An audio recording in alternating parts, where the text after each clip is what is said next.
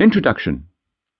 If you have decided to listen to this book, I assume it is because you are worried about what will happen to your family if something happens to you. While there is no need to become paranoid and start imagining the worst-case scenario, it is always good to be prepared. You may have recently become ill for a while, or maybe had an unexpected near-death experience, which made you begin to wonder what your family would do if you had not made it through.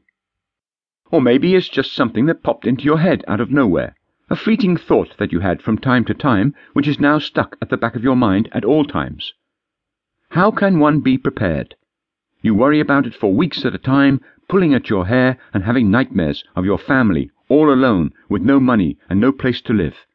And then the answer comes to you. It's almost like a light bulb lighting up over your head, just like in old cartoons. Well, the answer seems simple. Life insurance. Of course!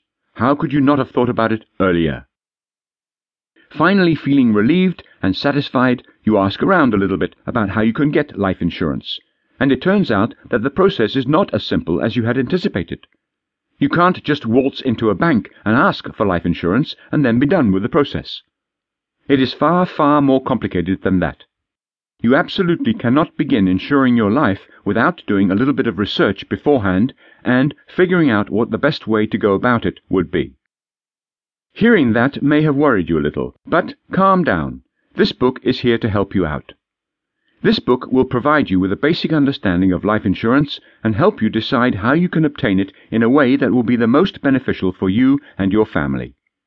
It isn't going to be easy, but with a bit of determination and hard work, you can ensure that your family will be able to live comfortably even if you are not there.